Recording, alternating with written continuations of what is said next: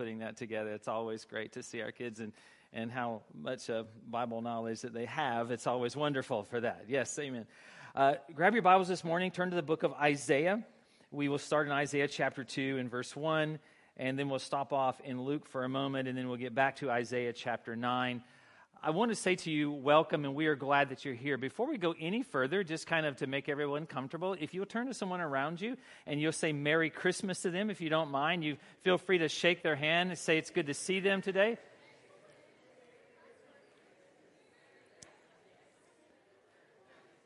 Now that we're comfortable, yes, we can move on.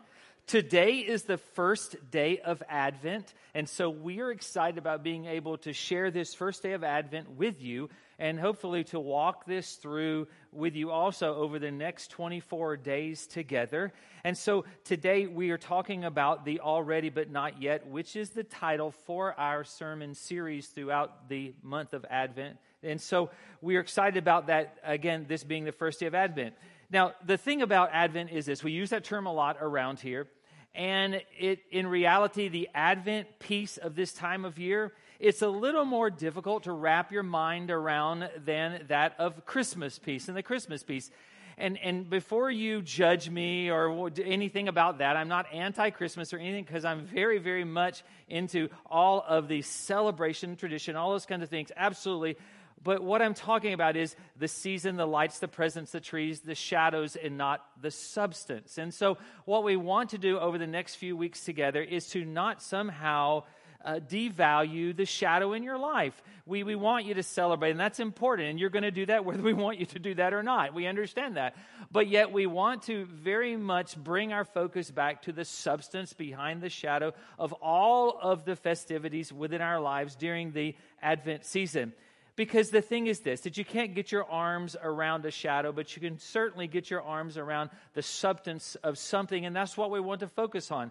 The beauty of the shadow is it is a reflection of something bigger and something greater. So there's nothing wrong with all the celebration and all the things, and the trees and the gifts and those things that we do, as long as we keep in mind that it is a shadow of truly the substance of what Advent is all about. Because the substance belongs to Christ. It belongs to Christ. It's the shadow of Christmas is good, yet, absolutely, but the hope is not in the shadow, but the hope is in the substance of this time of year of Advent. Thus, the idea of Advent is somewhat more complex for us to wrap our mind around than Christmas. Yes, it is. It's the challenge to get our mind and our heart around that of what this is all about. Now, I'm not naive in this teaching to really think that for the next 40 minutes or so together, that somehow it's going to override all of this holiday sensory overload that you're going to be on for the next couple of weeks. I'm not, that's not what this is about. It's not. No. Because I realize that holiday decor, Christmas decor, has been in the stores long before Thanksgiving. It always kind of, this surprises me that some of you, like myself, you've been listening to Christmas music since when? Since September or October. And so you're really enjoying the season. So I'm not naive to think that what we're going to talk about over the next few moments is going to somehow override all of that. But my prayer is this: through this process and through the next few weeks together, that we begin to focus on that of the substance that casts the shadow of celebration in our lives and in our families over the next few weeks together. Listen, I love it. I love this time of year, and I make no bones about that. I really do. I have grown to enjoy Hallmark movies, okay? As a man, I have, yeah? I know. And some of you say, Mark, please surrender your man card before you leave, okay? And that's sexist. I realize that and stereotypical, but yet I'm just going to put it out there. And I've learned it. I first watched that first movie with my wife because, one, that I thought it would score points with her, okay? Now, let's just be real honest about it, right? Yes, I did. And so, as I've told you before, though, all points evaporate at midnight. They don't carry over, so understand that as a man. And so I did, but yet I absolutely have learned to enjoy them. So I love this time of year and the time that we spend together.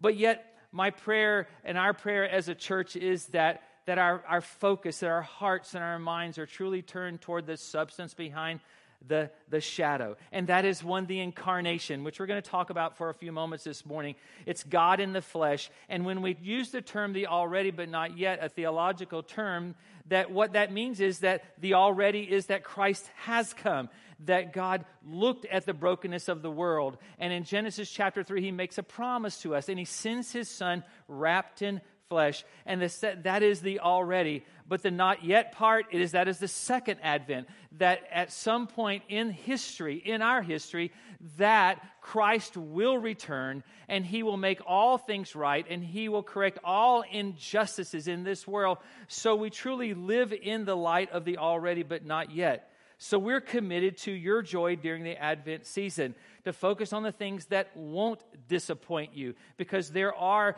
those expectations of the holidays that we have that many times leaves us very flat and leaves us very empty at times. The already but not yet, that's an interesting term, isn't it? Because we're okay with the already part. Absolutely we are.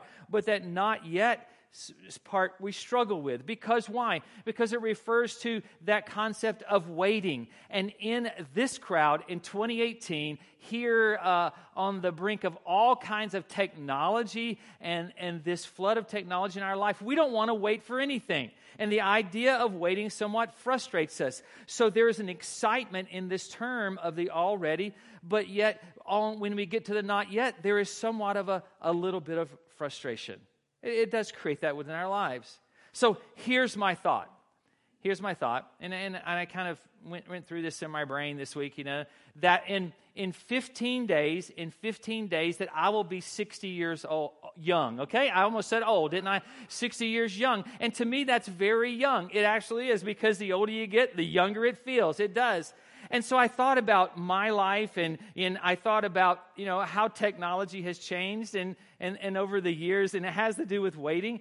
And I remember things about like going to the movies, that back in the day when you wanted to go to the movies and you want to find out what was playing at the theater, what did you do? You went to the newspaper, you found somewhere in the classifieds, you found the list of all the movies that were shown. If you didn't have a paper, then you got on the phone and you called the theater, and they had a number for the business of the theater, and then they had a number for the movie phone. And you called, and it would list all the movies. I always had this guy with this really interesting voice that would always give you the movie and the times and all those kinds of things. And when you did that, if you called and somebody else was calling, then what did you get? You got a what? A busy signal. Yes.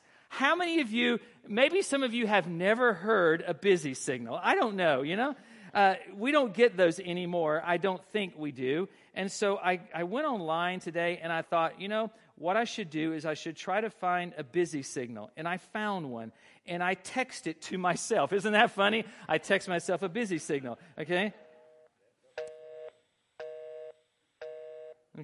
Interesting, isn't it? It's an odd thing, right? A busy signal. What? I have to call back. Yes, and sometimes if you had a rotary phone, then there was no redial button, so you had to dial it again, watch the dial, come back, dial it again, say, Mark, you are old, okay? Understand that, right? No, so we don't like, in our age of technology, we don't like to wait. We really don't. Back in my day, when you wanted to research something, what did you do? You went and got an encyclopedia. Now, if I want to research something, I go to my phone, I Google that, and at my fingertips it's more information. In fact, for this room collectively, it's more information than we will probably use collectively our entire lives if you were to combine all of them. There is that. Listen, I thought about music. Man, the other day, I was wanting to listen to some Doobie Brothers, and don't judge me, okay? All right? Don't judge me, but I just felt in the Doobie Brother mood. And so I'm in my car. I pull over on the side of the road to be safe. I did. And I simply go to iTunes and I download the latest album. And then it connects to my radio via Bluetooth. And all of a sudden I'm jamming to simply the Doobie Brothers. And Jesus is all right with me, And that's not a spiritual statement, but Jesus is just all right with me is a song, okay? Understand that. Yes. And technology is, I didn't have to wait. I didn't have to go stand in line. I didn't have to go to the store. I didn't have to do it. And in light of all of that, waiting sometimes is difficult. Yeah. We get frustrated with Wi-Fi if it's not fast enough, if it's not instantaneous. If my page doesn't load in 3 seconds, then all of a sudden it is a tragedy. And anything worse than slow Wi-Fi is absolutely no Wi-Fi at all. And that is a tragedy in our life. It absolutely is, yes. And so what the already but not yet does, it brings hope in our lives. It does. But it also brings a sense of frustration and of waiting. And what I love about God and His character and His nature, as we've talked about so many times through the book of James together, is that God could have just given us the not yet. He could have said, hey, here is the thing. I'm going to come and I'm going to, I'm going to do my thing and I'm going to die on the cross and I'm going to rise on the third day and I'm going to sin, but I'm going to leave you by yourself, okay? And so you got to work out your own issues and you got to work out the own situations in your life. But yet someday I will return. It's called deism. Someday I'll return and then I'll make everything right. But what I love it is this, that in His character and His nature, that He gives us the already. He gives us the already. It's His character that He saw God look down in our lives. He sees this colossal debacle of our lives in the book of Genesis. And He says in Genesis chapter 3 that He gives us this promise that one day that He will send someone in the flesh, God the Father says, and that they will fix everything in this world and they will make everything right. And that is Advent.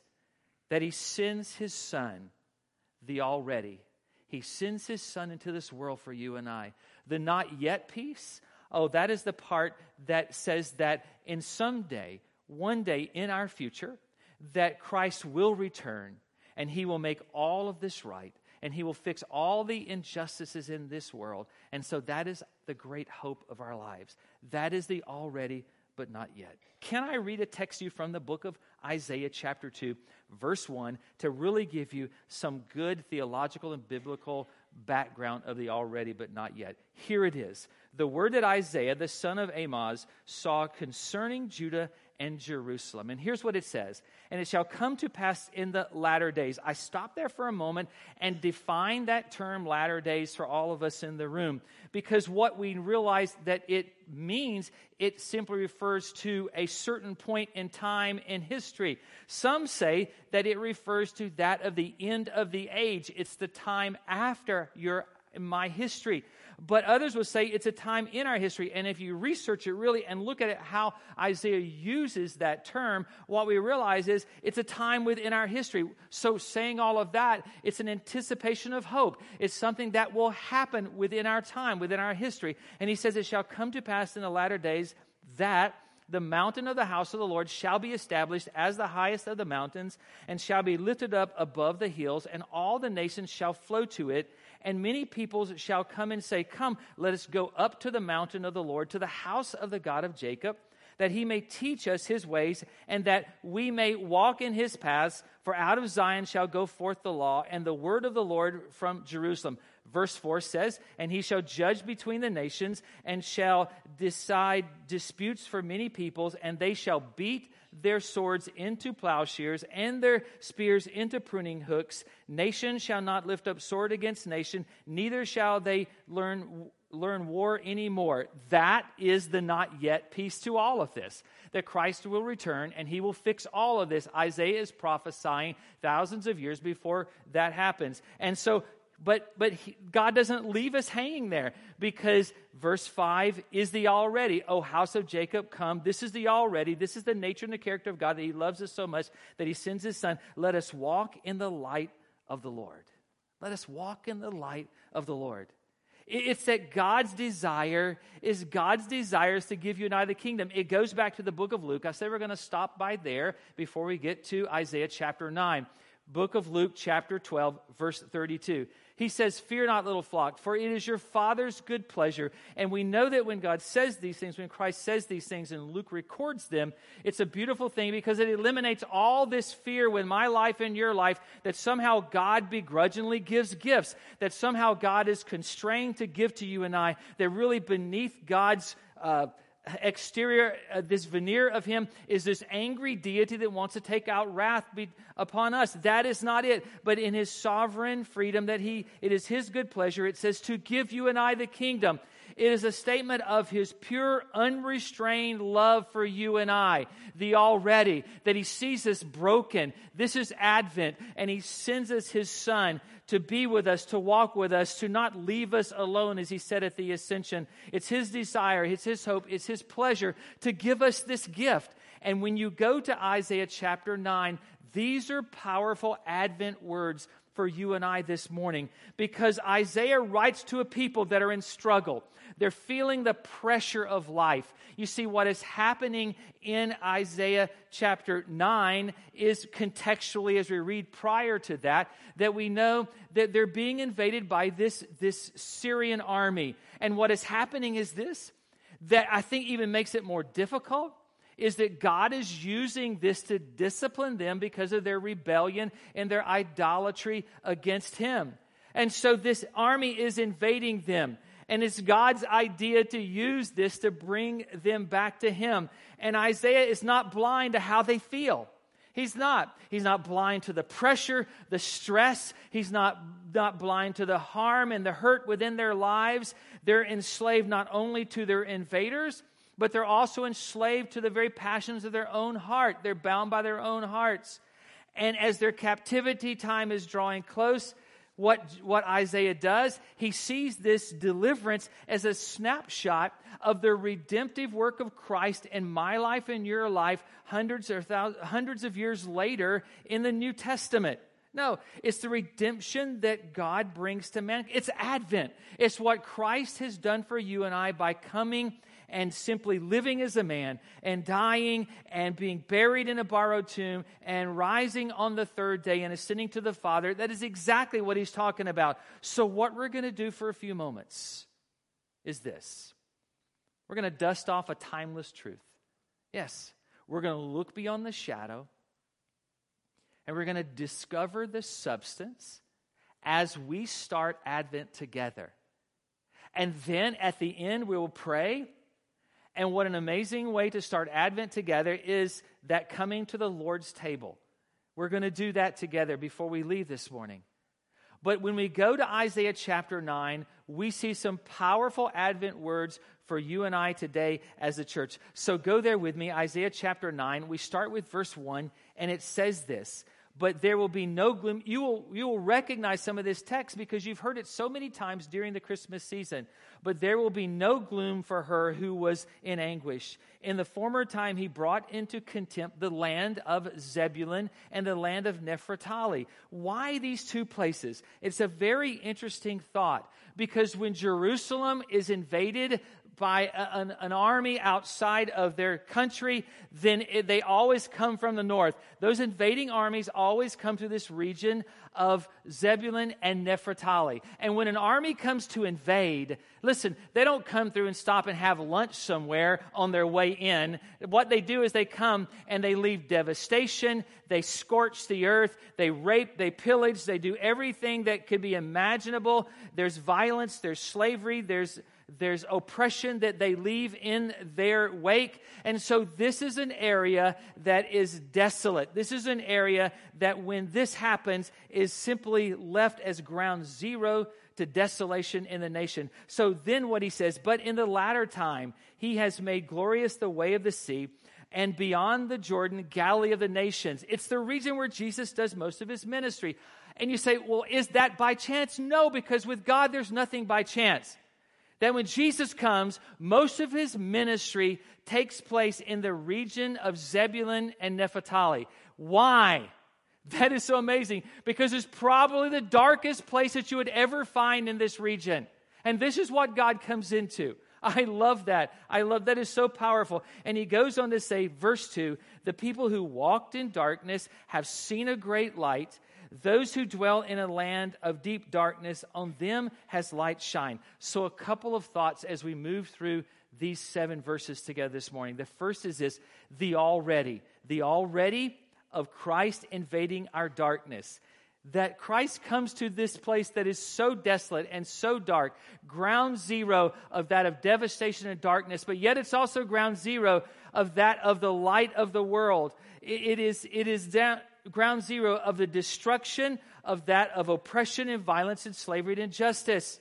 And maybe you look at these people and you think, well, they're just having a bad day. It's kind of an off time for them. They have good days, they have bad days. No, but this place, this region, which is really Galilee, this region is marked simply by centuries of violence. It's not that it's just an unsafe place to live, but it's a place that's devoid of stability and safety.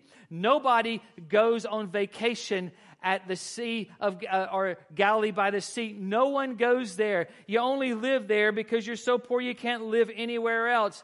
Yet this becomes ground zero for God's divine invasion into this world. It's a place of hopelessness. It's a sign to you and I that there is no darkness in our life too dark. There is no sin too great. There is no struggle that's insurmountable for God to handle. That He comes to the darkest place in the world for you and I to understand that there is nothing impossible in our life today when we will surrender that to God. Nothing. Nothing. I love it. It's the nature and the character of our Lord.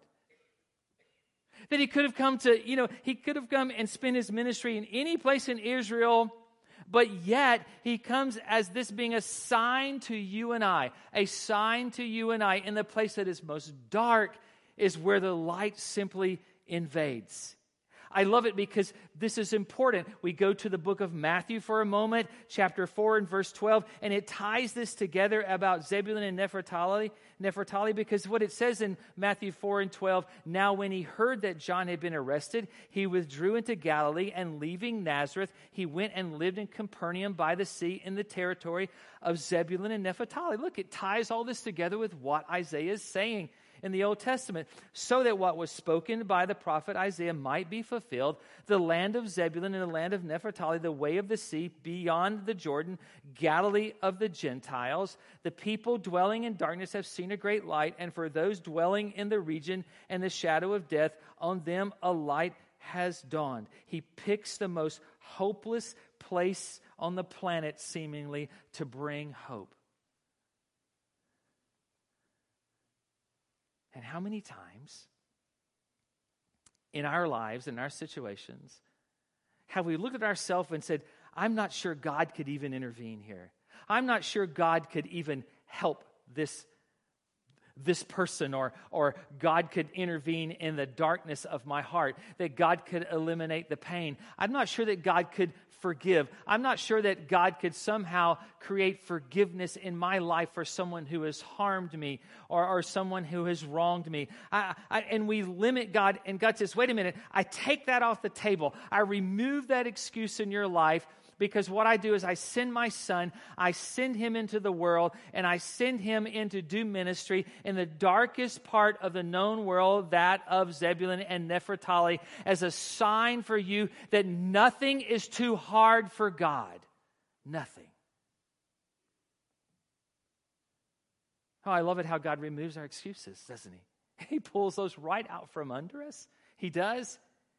By doing this. And I love it because it gets very specific, because here's what He says. He says back in verse 2 that He's committed to the people who walked in darkness. And when I begin to look at that, that's the daily grind. That's our environment. That's the thing that we function in day in out. It's our pressures and the commitments of our lives is what that is. And He brings darkness to those that can see a light at the end of the tunnel. He brings light to those that can see that there is light at the end of the tunnel. He brings light to those where that their darkness is solvable. There are times when we struggle and we know, yes, this is going to get better, that this is a season, and yet there is light at the end of my tunnel, but He brings light to those that are in that situation. But I love God because He takes it to a next step, because He says that He's committed to those who dwell in a land of deep darkness. He's committed to those that don't see any light at the end of the tunnel. They don't see any hope, any future. They don't see any way that this is going to ever work out within their lives, and they feel locked in darkness. It's one thing to walk in darkness,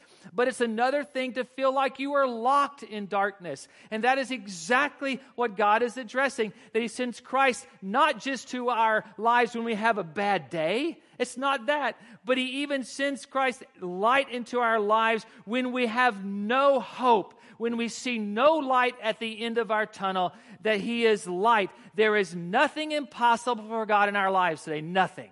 Nothing.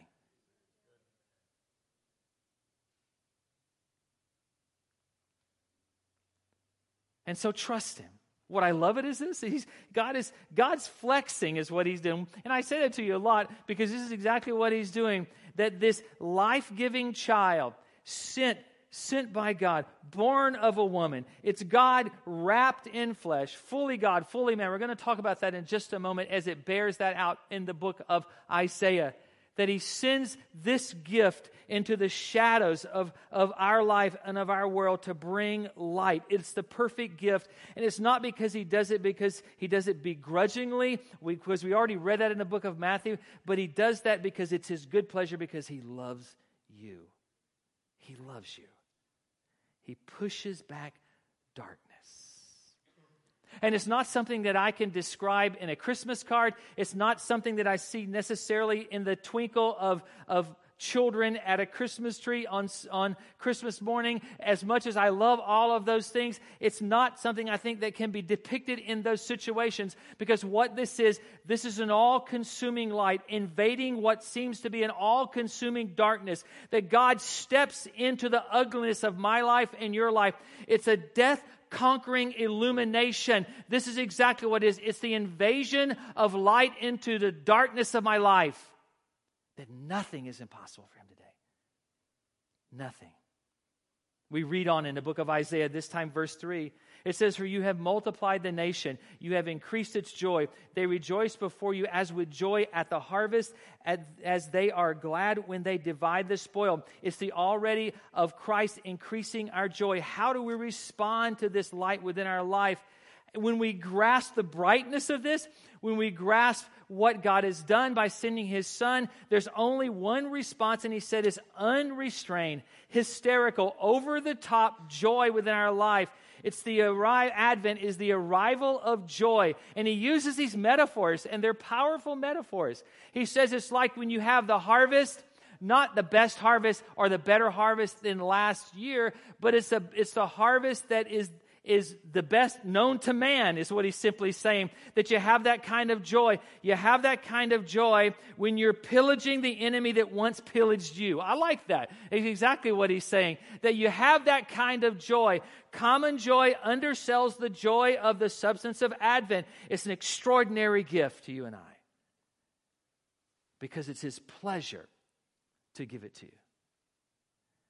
Verse 4 says this, "For the yoke of His burden and the staff of His shoulder, the rod of His oppressor, you have broken as on the day of Midian." And interesting how He brings that story from the Old Testament. He brings that story here.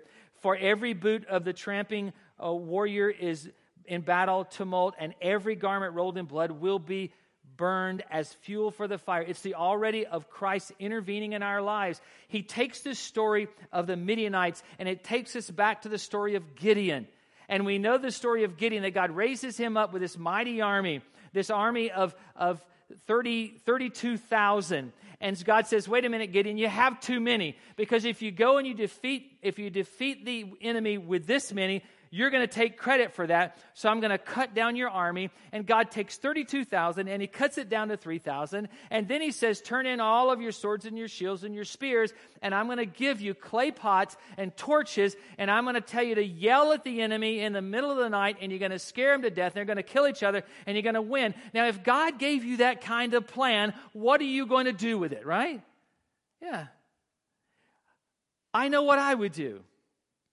I would say, "God, we need to have a meeting, because this is not the way it works, God, what do you mean? You're going to cut my army from 32,000 to 300, and then, God, what you're going to do is you're going to take all of our weapons of war away from us, and then basically what you're going to give us is a bunch of flower pots and glow sticks, and you're going to tell us to yell at the enemy is what you're going to do." Yes. But what it says to you and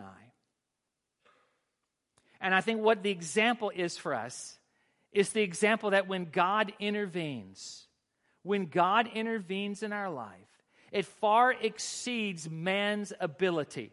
It goes beyond possibilities, it goes beyond logic, and it moves beyond probability in this life, because when God intervenes within our life, there is nothing impossible.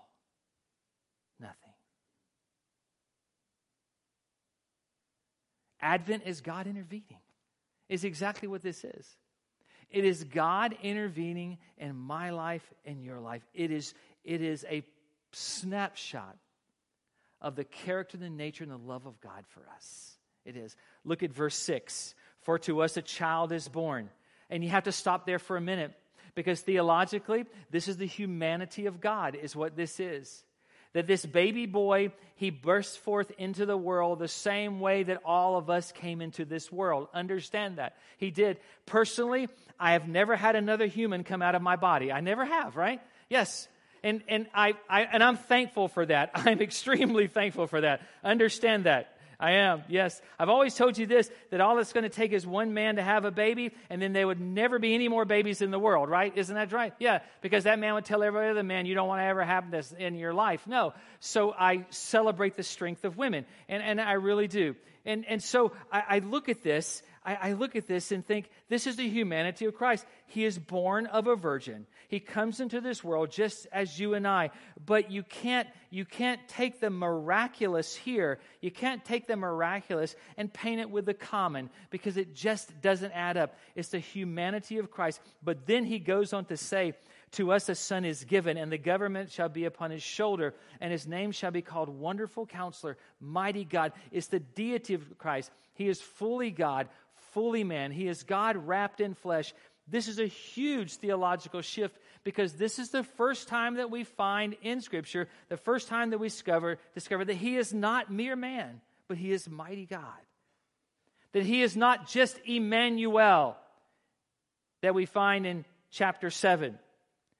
He's not just showing up to occupy the throne of David and to rule over all of Israel and to drive Rome out of being an occupying force. No, this is God himself coming to fix the brokenness of our life and our world.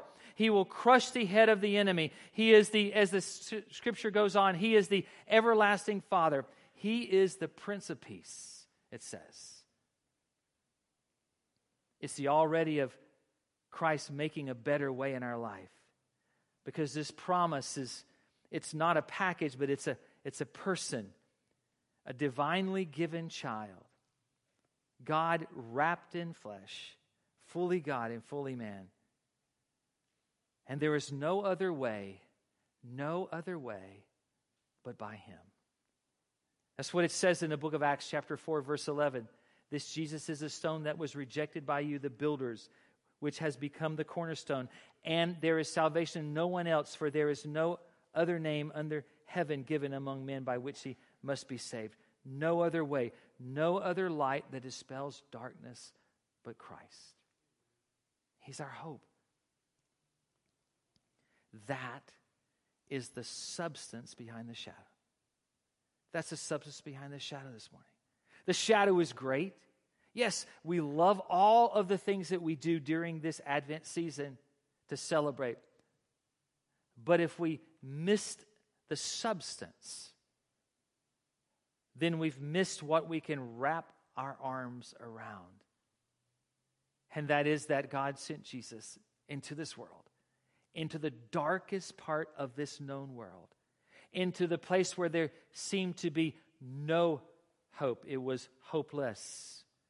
And he brings light, and he brings hope. He says that it's like Gideon and the Midianites, that God intervenes when other things would not work, when human power, intellect, when ingenuity, technology does not make us better. Christ has a better way for us. Understand that. And that's the word, and that is Advent. And then he says this in verses 6 and 7, and I finish this morning with these two verses. For to us a child is born, a son is given, and the government shall be upon his shoulder, and his name shall be called Wonderful Counselor, Mighty God, Everlasting Father, the Prince of Peace. Of the increase of his government and of peace there will be no end, and on the throne of David and over his kingdom, to establish it and to hold it with justice and with righteousness from this day forth and forevermore. The zeal of the Lord will do this. The last thought, the already of Christ providing greater confidence in our lives. And these last two verses, as I was studying them this week, man, you can preach a series of sermons out of this. I mean, there is so much stuff here, but I get stuck on that very last statement in this, and he ends with the zeal of the Lord of hosts will do this. And when I looked at that, understanding who God is, that God is omniscient and omnipotent, he is omnipresent. I understand all those things theologically about who God is, that there is nothing harder for God than anything else. But it seems when we look at this, the zeal of the Lord of hosts will do this. It almost seems that there are things that God might be more passionate about. God might be more passionate about some things than he would be others. It kind of infers that in my own mind, in my kind of imagination. And I'm thinking, what would God be more passionate about? What would God be more passionate about than any other thing in the creative order? If there's one thing, and you know what it boils down to when I read this, when I understand Advent and the heart of God, that what I realize that the thing that God is more passionate about than anything else in the creative order is me. You said, Mark, does that include us? Yeah, that includes you. Yes, absolutely. Yes. Humankind, you and I. And to me, wow, that's mind-boggling. That's mind-boggling. You know, last night, or this weekend, we got to drive down to Charleston, and we got to be at one of Grayson's concerts at school, and went to their candlelight service Friday night, and it was an amazing event, and we really enjoyed it and got to spend some time with Grayson Saturday, and so we dropped him back off at school, and on driving home Saturday, boy, it was one of those absolutely beautiful days. We had this deluge of liquid sunshine. You know what it was, right? And so it rained the entire time. And so to break the monotony in the car, that we put on the football game and we listened to the football game on the way home, or one of the games yesterday we did. And for a while, I just kind of zoned out and I began to think about this thought. It began to run through my mind that of all the things that God is passionate about, because my mind went to the ocean. And man, only God could create that, right? And some of you think, man, I wish I was there today, right? Just, digging my feet in the sand, looking at the water, and just kind of zoning out and vegging out at the ocean. Boy, I'd love that.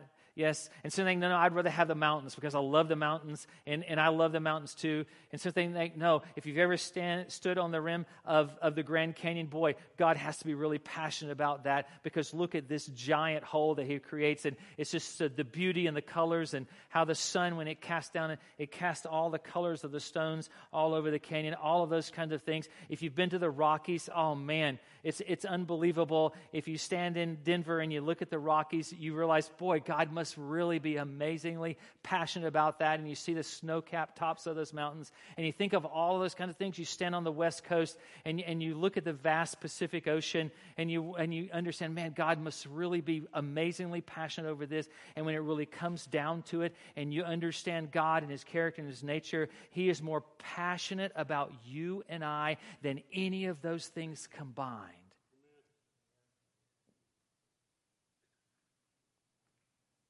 How do you know that?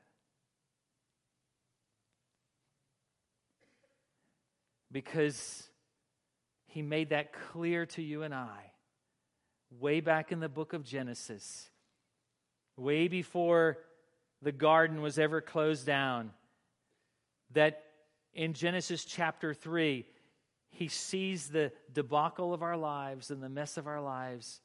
He sees the issues that are caused by sin in our lives. And what does he do? He answers that with a promise. He answers that with a promise that one day he would send one wrapped in flesh, who the enemy may bruise his heel, but yet he would crush the enemy's head on our behalf, because God is more passionate about you and I than any other thing in the creative order. And he proves that. Not that he has to, because He's God. But He proves that by sending His Son for you and I. That is the substance of Advent. That's the thing we have to wrap our mind around. That's the thing that we truly have to get into our heart as we share the Lord's table in a moment together. That's the thing that has to be in our mind every day when we get up and maybe we read an Advent devotional in our family or of our own on our phone or a book or something. It's a thing that we have to wrap our mind around. It's the reason why we want to give presents and receive presents. It's the reason why we want to get together and have family events. It's the reason that we sing Christmas anthems. It's the reason that we come together tonight for our Christmas night of worship, the prelude. It's the reason that we do all of those things because it's all about the substance. It brings us back to the substance of all of this in Advent, and that is that He came into the darkest parts of the world because He knew that you and I would have to have Him.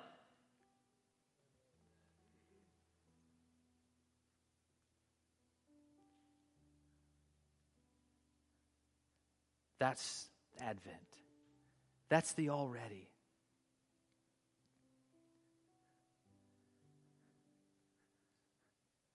And as we talk about that, I can just sense the Lord, the Holy Spirit working in this room. And it seems like there's this infusion of the love of God in our life. Not that I realize that there are times when He loves me and He doesn't love me, no. But it seems like there's this infusion. God is reminding us that He is most passionate about us. He is most passionate about us.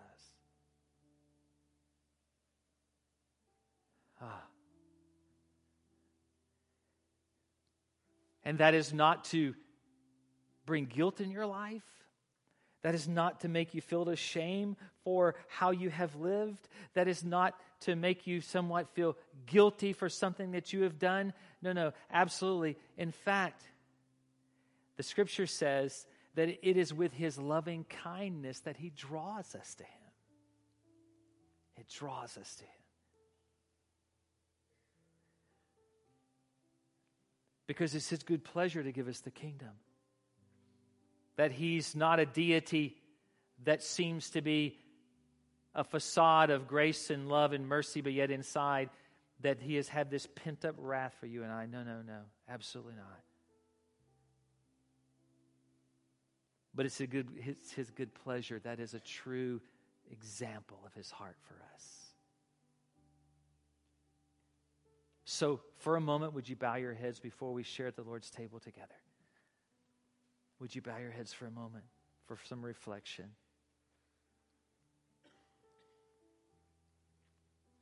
You see, I don't know your heart, and I don't know where you are in your journey with Christ today. But I want to tell you, He knows you. He knows you. He is God. So He knows all things, past, present, future. He is simultaneously existent in all areas of time. There is nothing that is unknown to Him. So He knows you.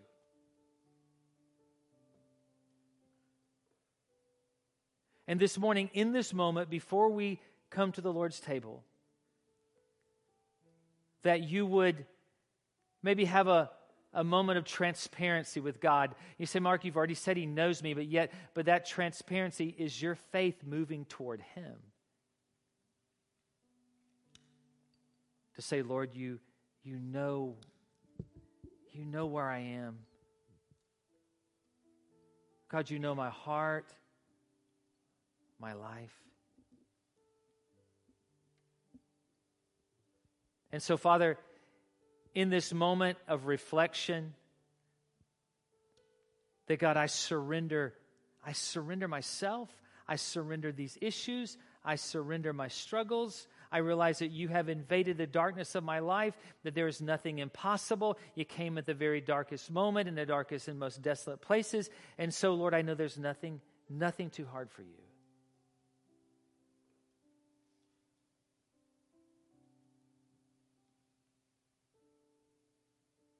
And so, God, I trust you this morning.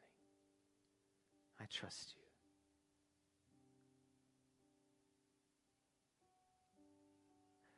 So, with your heads bowed and your eyes closed for a moment of reflection, I'm going to ask you a question. And this is between you and the Lord, but I'm going to ask you to raise your hand for a moment as just an act of faith upon your part. We say, Mark, today I'm in a dark place. Maybe it's unforgiveness in your life, sin. Maybe it's something that you are struggling with. Maybe it's a decision and you just don't see any light at the end of the tunnel for your life. You're waiting for a door to open and there seems to be no doors opening. And so you feel like you're somewhat in a dark place today in your life. And you say, Mark, that's where I am. But I'm going to trust God for light today. Because He brings light to those that do see a light at the end of the tunnel. And He brings light to those that see no light at the end of the tunnel. So I'm going to trust Him. Thank you, Father. So if that's you this morning, just between you and God, you say, Mark, that's where I am. Put your hand up and say, that's where I am. God knows my heart. God knows what's going on in my life. And so I trust Him with this moment. I trust you, Lord, with this moment. That you are extraordinary light in what seems to be and what is darkness in my life. So I trust you today, Father. I trust you, Lord, with the sin of my life, and I confess that to you today. And I believe for your forgiveness. I accept your forgiveness already extended to me. I accept that today. In your name. Thank you, Father. In your name, Lord.